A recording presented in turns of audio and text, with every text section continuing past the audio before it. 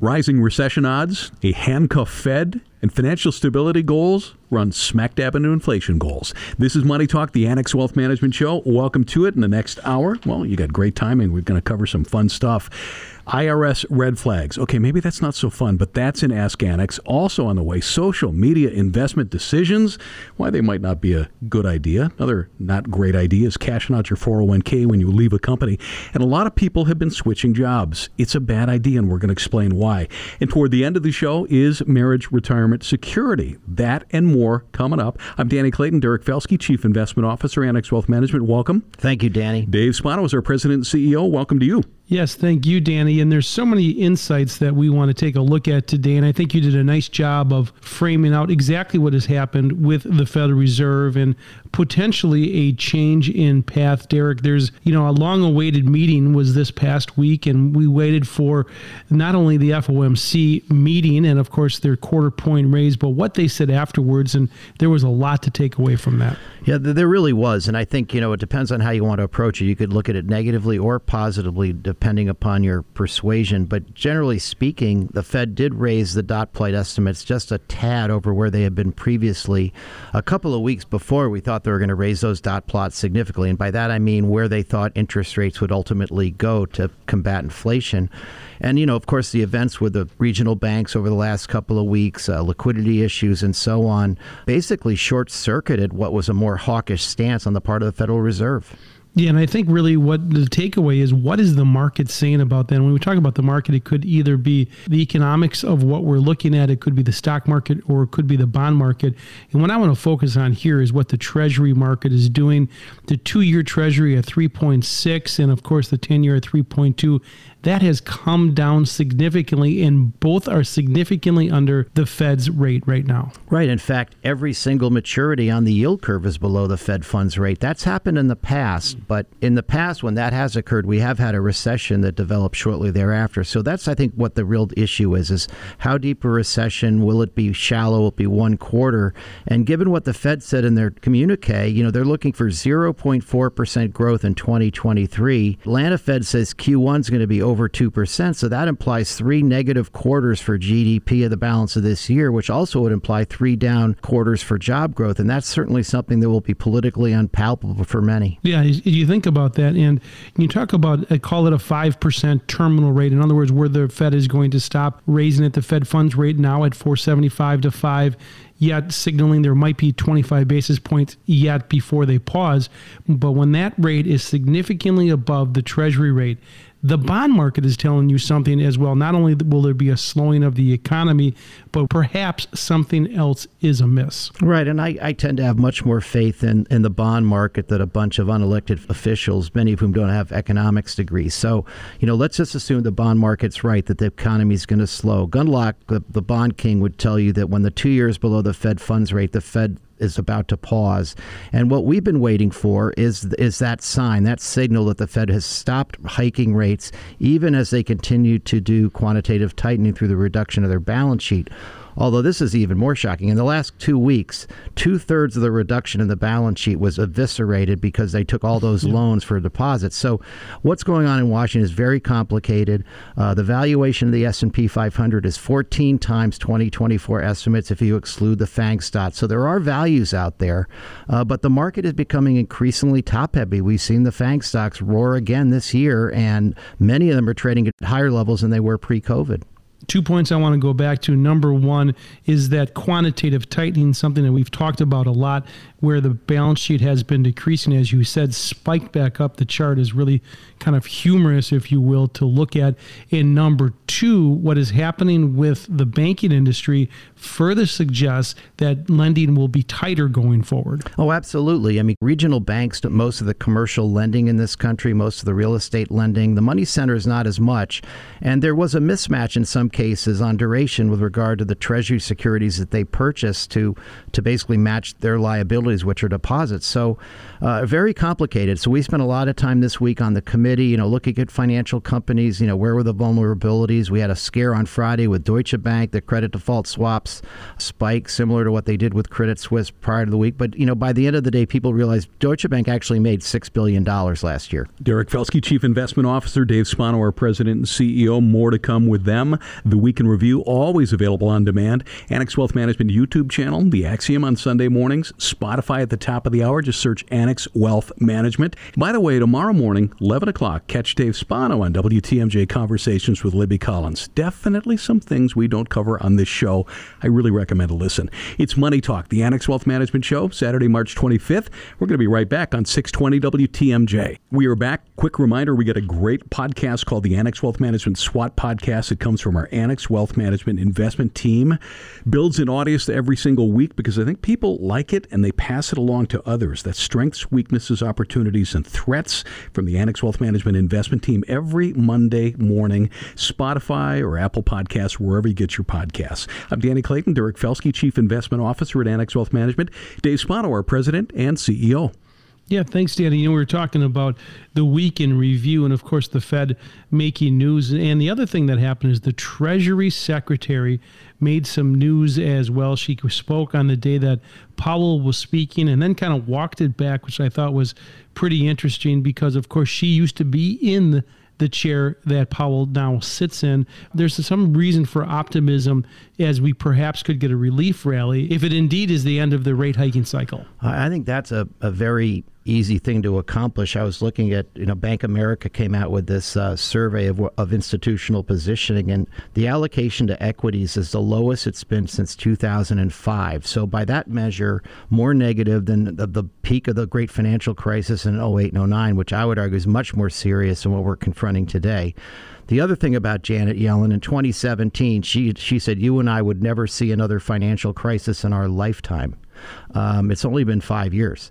So whose lifetime, right? Well, fortunately we're still around. But, on one day she said they weren't considering backstopping all deposits, even those above the insurance limit. The next day she said they would consider it if appropriate. Well, you can be damn sure they've talked about it because many people believe that's obliquely what they did. Because how are you going to say to a Cleveland Bank customer that their deposits aren't allowed to be backstopped, but the Silicon Valley guys can get theirs backstopped?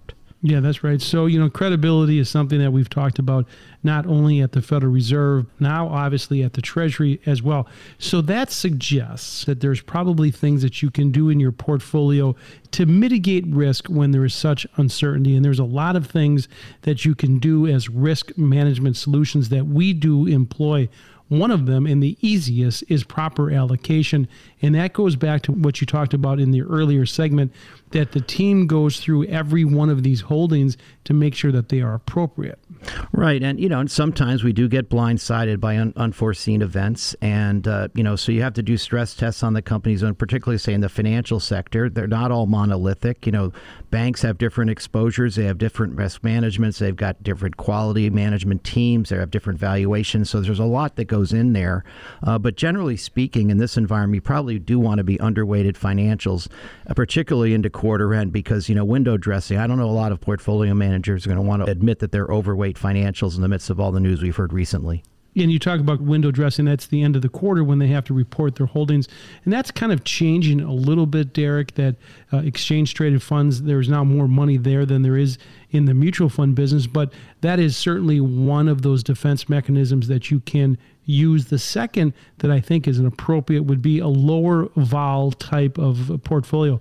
Lower volatility, something that you look at on a daily basis. Right. So you're talking about utilities, staples, healthcare, perhaps.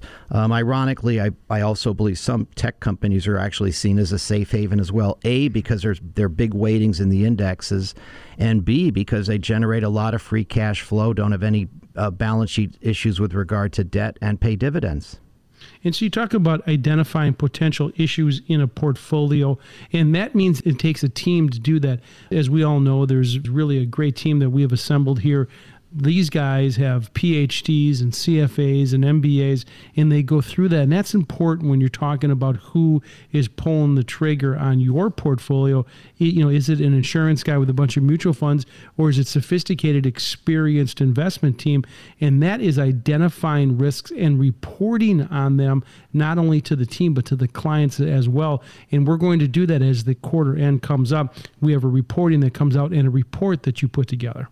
Right, we call it the QPR. That goes out with our performance summaries. It's both an executive summary, which is really meant to cover the basic issues at a fairly high level, and then a more of a minutia-oriented backdrop that is for those that are really interested in some of the jargon and arcane thinking that many people in the financial business seem to like to talk about. And let me just add, and not only to the QPR, but you and I will do a presentation as well for our clients and send that out as well. Derek Felsky, our Chief Investment Officer, Dave Spano, President and CEO. The first two segments on the show always hitting hard with the investment stuff. You know why? Because we can. We've got the teams built to do that. Same thing with retirement planning teams, tax planning teams, estate planning teams. When you leave a job, one of the options is to cash out your 401k. Hardly ever a good idea. And we're going to talk about why next on Money Talk, the Annex Wealth Management Show on 620 WTMJ. Know the difference with Annex Wealth Management? Tom Parks, Director of Retirement Plan Services at Annex Wealth Management, is back. Hey, Tom. Hello, Danny. Based on stats, workers are likely to change jobs several times during a career, probably more than several, right? There's a Pew Research study that estimates that 30% of American workers change jobs just in 2022 alone, most for higher pay. Here's the downside. Too many people cash out their entire 401k when they leave a job. Spoiler alert, it's a bad thing. Suboptimal, Danny, as I like to say. You are correct about that. Do you think it's as simple as workers leaving think they have to cash it out? I don't know if it's that people feel like they have to so much as it is that they know that they can. Kind of like you said at the beginning, we've got people who change jobs more often than they used to. My first job, I was in there for 10 years, and I'm coming up on a decade here at Annex. So I haven't had as many opportunities, but I do think it's the easy thing to do, and so it's what people do. Boy, but I don't know if they know, when you cash out a 401k, you get dinged. Dinged, Danny. I don't know if that's the right word. This is more like a full-on collision. And it's with the tax man. You got to be careful understanding that when you withdraw money from your retirement account, especially when you do so before age 59 and a half, really before when you're thinking about retirement, you're looking at serious tax consequences that are kind of hard to figure out until kind of the year is over. So you're looking at penalties, income taxes, things like that. So a lot of times it ends up being a bigger hit than people anticipate. Let's back up just a little bit. There was a study of over 162,000 U.S. employees who left jobs. They were covered by 28 different retirement plans. They left in a 3-year period that began with COVID. Were you shocked by those numbers? I was blown away. 41% plus of the employees cashed out their 401k savings on their way out the door. And 85% of those took out the whole balance. That did surprise me, Danny. In some cases, people lost their jobs, but that was less than 30%. So it wasn't the big number. No, and that makes you think, okay, if less than 30% of them, it was due to losing their job altogether, then why did so many of them take the money out? And I think it goes back to we've all got things to spend money on, and it was an easy place to get some cash. We're with Tom Parks, Director of Retirement Plan Services at Annex Wealth Management. Leaving a job, cashing out a 401k. During COVID, there were relaxed rules on withdrawals. Maybe that contributed to that? It did for sure. And I understand why they did that. But when you consider all the tax credits, the student loan relief, all the other government help, the measures that they put out there to help people, I don't think that sacrificing the future was the right way to go. But again, Danny, I'm the 401k guy, so of course I'm going to say that. So why do so many people cash out at a job change specifically, and then they undermine their retirement security? Why not roll that 401k balance to an IRA or a Roth IRA, keep the money in their employer's plan, or transfer assets to new employees if available? Those are all those options. And I think with Secure 2.0, Danny, as you know, we continue to talk about that legislation. They are trying to make, they being the government, are trying to make it easier for people to continue to save that money long term. With technology, it is easier. So continuing to save is actually easier than taking the money out. It's just a matter of people understanding how to make that happen, whether it's a transition from one employer to the next or rolling it into an IRA. Obviously, all things that we spend a lot of time helping people with here at Annex. I don't want to be the big brother or, put up guardrails or a lot of regulation, but maybe it shouldn't be that easy to cash out. I don't think it should be. You understand why people do it. We all have limited budgets. Inflation isn't helping things, but we are going to need to have money in retirement, and people need to ask themselves, where is that going to come from? I think this is a cultural issue of just, you look at your phone, you click on something, and it shows up at your house 3 hours later. That's kind of the culture that we have, and we need to be real careful about it, Danny. Okay, so I'm an HR person and somebody has given me a resignation note. How motivated am I to warn them not to do this? And is it their responsibility? That's a great question, Danny. I spend a lot of time working with HR departments, and they're strained. They've got a lot of stuff going on. So when someone leaves, I think there's a part of them, and these are all good people who really do take an interest in the people that they're helping. But it's like, I've got all these people who are still here who I need to help. How much time am I going to invest on somebody who just decided they're going to leave? So the mechanisms are in place with the advisor. That's obviously the role that we play. The people who are holding the money, whether, the record keeping custodian people, there are lots of people who are there to help. It's just a question of who's going to step forward and provide that help. Yeah, so you've been with Annex for 10 years. You've been working with companies for that long. To hear this kind of stuff, it's got to break your heart just a little bit. It does. Danny, I spent time living in South America, and part of what provoked me to be in this industry was seeing how hard people down there would work for years and years and years, have nothing to show for it. The opportunities that we have here in this country to create wealth just for even the average person are so fantastic that, yes, it does break my heart when we waste those opportunities. It's understandable why it happens, but I don't like to see it happen. Before I let you go, maybe there's somebody brand new to the show. How can we help those company owners, those CFOs or HR professionals with employee benefits? You know that education is a huge thing for us, Danny.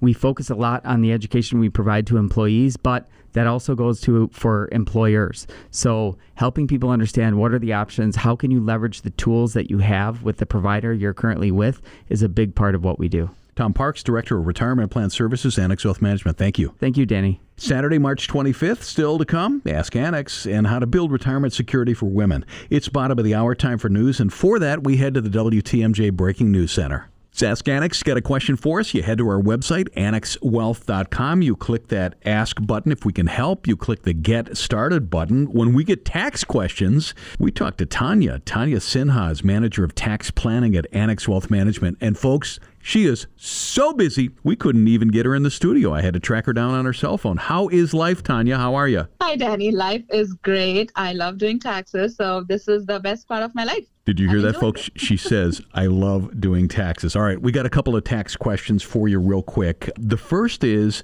what are some red flags that trigger IRS audits? That is a great question during the tax season. We all know that during past few years, tax rates have dropped, but IRS has plans to get those audit rates up. With that, the common red flags would be for self-employed. Business owners who file Schedule C, for them, documentation is the key. They are at high risk, especially if their income is cash-based or if they receive 1099s. People who get 1099s for their income, IRS also gets a copy. So they have a system to match it with your tax return. So if you miss it, they will know and you will get an audit letter. Another would be, again, this is also for business owners. If you put your expenses with rounded numbers, that catches the eye very fast. So make sure you have the receipts because people tend to overstate their expenses. Another thing would be taking higher than average deductions, losses, or credits. But again, if you have proper documentations, then don't be afraid to claim those. Tanya Sinha is Manager of Tax Planning on Ask Annex. Got two questions. Our second is,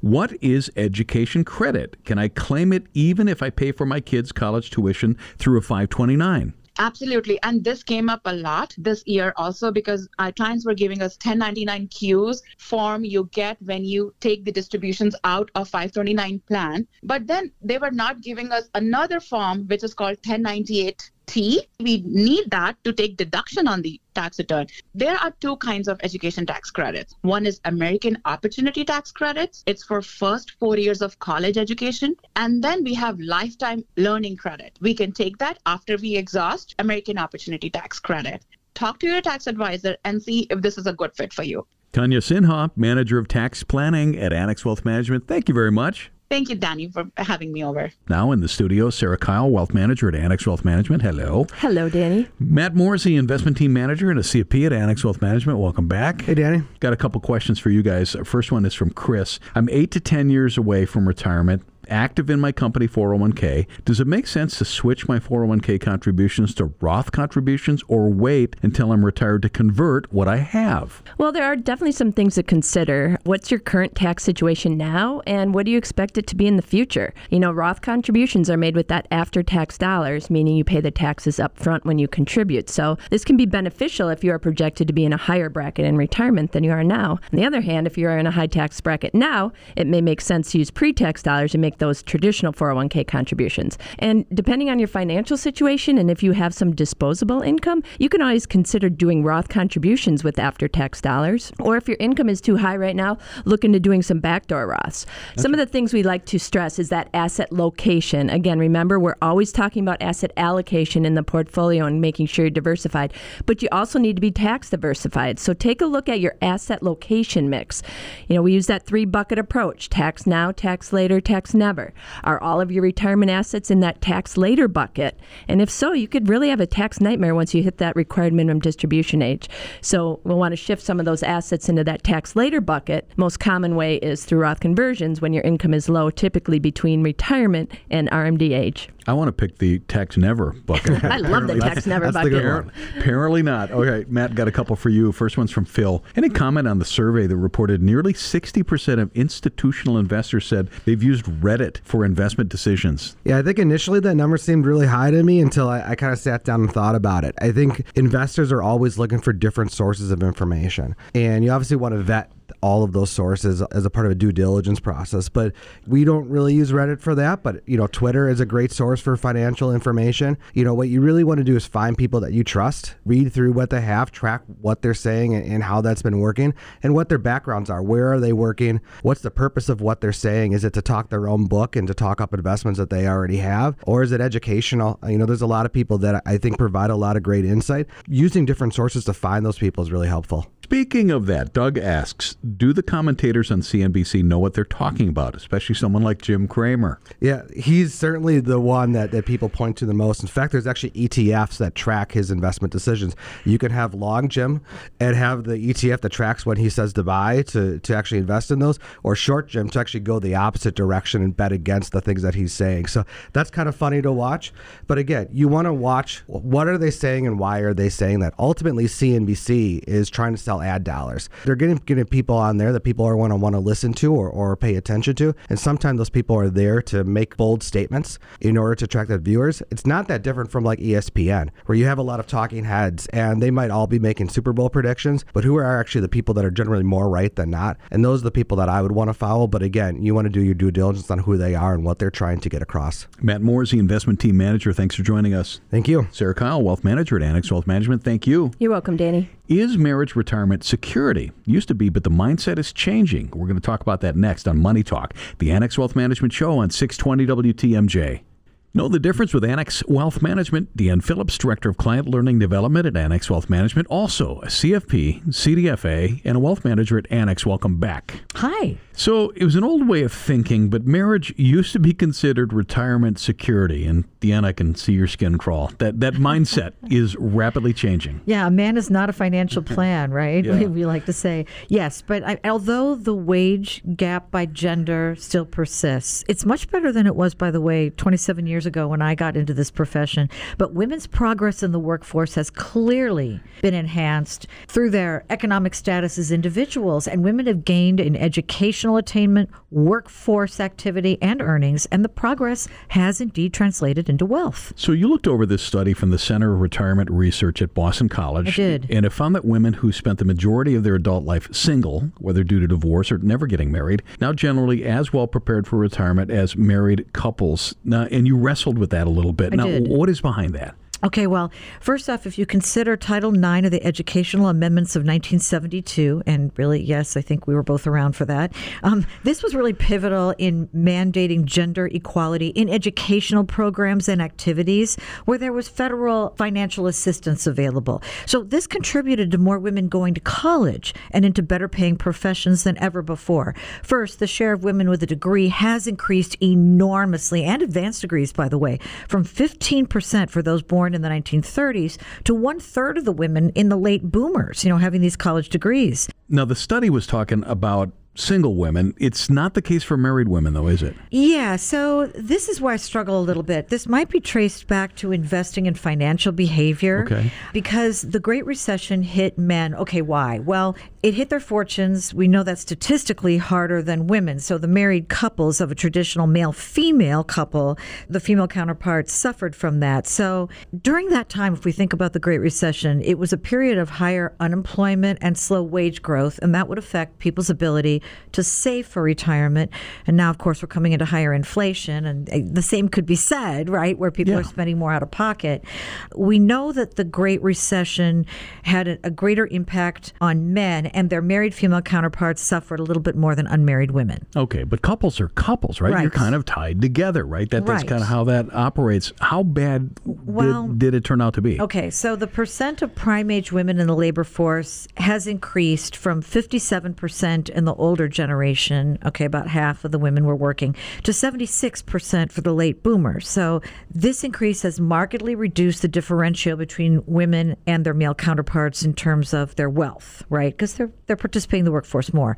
So women on their own, when we're looking at retirement replacement income, tend to fare better than women in a male-female partnership. Now, also, here's another part I struggle with. Remember that some of this can be attributed to the fact that the wealth in defined contribution plans like traditional 401ks is down in later times when you compare that to some of the older generation having those set pensions, which really aren't around anymore. What's interesting, and this is the way Annex Wealth Management thinks, is we found this study, chewed through it, and did not take it at face value. I like that you kind of really dug in and used your experience and your knowledge. Right, because, it's weird. There is, of course, not a one-size-fits-all to anybody's financial plan or their situation. You work with male and female clients. You work with couples. You work with single women as well. Are you surprised that only 1 in 5 women are, quote, very confident about retiring with enough? Not at all. I think this is something that women struggle with, especially women in their 40s and beyond, is the financial education and just feeling historically talked down to by advisors for a long time if they had a male counterpart there especially.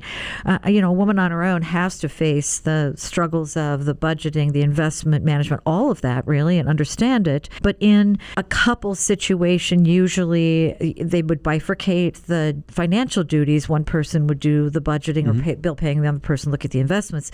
So when that woman would end up on her own, statistically outliving the male counterpart, or because of death, divorce, disability, then they're set again with looking at everything. So we have to convert the retirement replacement income, that pot of money, into what do you really need in retirement, and that's where the differential happens. So if you had the magic wand and you wanted to kind of fix this, and what would you do for women not feeling confident? Well, this is why we have the Women in Wealth group here at Annex Wealth Management, and we have our third Thursday of every month workshops around financial topics. And we believe that women enjoy working with women, teaching women, learning from women, and so this is a women-centric group that meets every third Thursday of the month to talk about germane financial situations and issues and ways that we contribute to the conversation and things we can pull from the conversation. So our events are always complimentary, and they're always bring a friend. That you don't have to be an Annex client, but I think that's important. Secondly, I think really going through the exercise and facing your fear and building out that financial plan and seeing, am I on track? As a planner, I have to say it's never too late. What we don't want to do is put ourselves in a situation where we feel like we're chasing return or having to take more risk on than we should because we're afraid we're behind. So there's no greater time to look into your situation than right now. Deanne Phillips, Director of Client Learning Development at Annex Wealth Management. Thank you for joining us. Thanks for having me. It's Money Talk, the Annex Wealth Management Show. We're going to be right back on 620 WTMJ. We're back. Quick reminder, this show is going to be available on demand at the top of the hour. You can get it at Spotify, you can get it at Apple Podcasts, wherever you get your podcasts. I'm Danny Clayton. Derek Felsky is our Chief Investment Officer. Dave Spano, President and CEO, Annex Wealth Management. Derek, when we talk about elite wealth management, there really is something that goes into that. First of all, you have the investment team, something that we spent the first 2 segments of this show on, speaking about what we're doing and what the thinking should be going forward. And the second part of that is what is the planning side? What is the true wealth management side? And that includes everything from wealth transfer strategies, financial planning ideas. estate planning advice, trust services, and tax planning. And it takes a team to do all of those things. But you talk about risk management, and that's something that we're hearing right now is how do I preserve my wealth and have risk management to my portfolio? And part of that really is doing the work on what you own and why you own it. Right, and that is complemented by Riskalyze and other tools that we use that really stress test portfolios, because at the end of the day we need to cover people's monthly expenses, their travel needs, what they want to do for their grandchildren, and the rest. And I think our clients, that's why when markets are really volatile, we really don't get that many phone calls, because we've already prepared them for the volatility that's inherent in their chosen risk tolerance level. So they understand that they can sleep at night, because they actually said, hey, I'm okay with a 10% decline as long as you guys are doing the right job in terms of allocating the equity assets, which is where the volatility comes from. So I think it's all about behavioral coaching on the wealth managers, from the wealth manager's perspective. And we're constantly speaking with them about what we're doing, what we're thinking, so no one is surprised. And part of that, too, is experience. And I don't want to talk about just your and my experience, but you think about, the 150 employees that we have. But you and I have now been doing this for nearly 4 decades. And so we've seen this before, and we can compare it to 2008 and what happened in the great financial crisis, 2001, even the Russian debacle in 1998, and compare that right down the road. And the experience is really a good point. I mean, if you're in the airplane and the pilot leaves the seat and starts running down the aisle, that's not a good thing. We're in the seats. We're making sure that we're headed in the right direction. And experience is important. And not only that, having a fee-only fiduciary. And those are important words, folks. This is not a chicken dinner and a sales pitch for an annuity. This is true financial planning from professionals. Last piece I want to get to, Derek, is tactical investing. So in the core of investing is we put together a portfolio based on certain parameters, but around that we do some tactical thinking. We have been doing that in the portfolios. Yeah, so basically at the core we want a portfolio that is optimized for cross correlations and the rest, essentially the efficient frontier, if you will, to use some jargon. But around the edges, we like to invest in areas that we think have greater opportunities. So, for example, on the tactical side, we like dividend-paying stocks, great free cash flow, buybacks, the rest, high-quality companies. We like the tech sector. We like healthcare for a lot of reasons. We've held healthcare as a tactical weighting for almost a decade. We like the gold miners because we do believe the dollar ultimately will go lower. And we like energy, and we look at energy from the perspective of free cash flow multiples. Yes, year-over-year comparisons in energy stocks will be difficult, but those companies are still going to make lots of money, even with oil at $70. Yeah, you're kind of knocking me off my path here. But again, WTI at $65 to $70 is not the expectation where most thought we would be by the end of this year as we go into the driving season. That surely represents an opportunity. And folks, when we talk about elite wealth management, all of this stuff goes into the conversation. Who is helping you? Who's by your side? Are they acting as a fee-only fiduciary? What is their experience? And are they trying to subtly sell you something? All goes into the plan of who you choose and who you work with. We've been doing this for a long time, folks. It really makes a difference. Know what you own, why you own it, and how much you're paying for it. And Dave, just in the context of what you just said, one of the things that I learned as a fund manager is, it's not hard to be in the top decile over a 1-year basis. You make a big bet and you're right.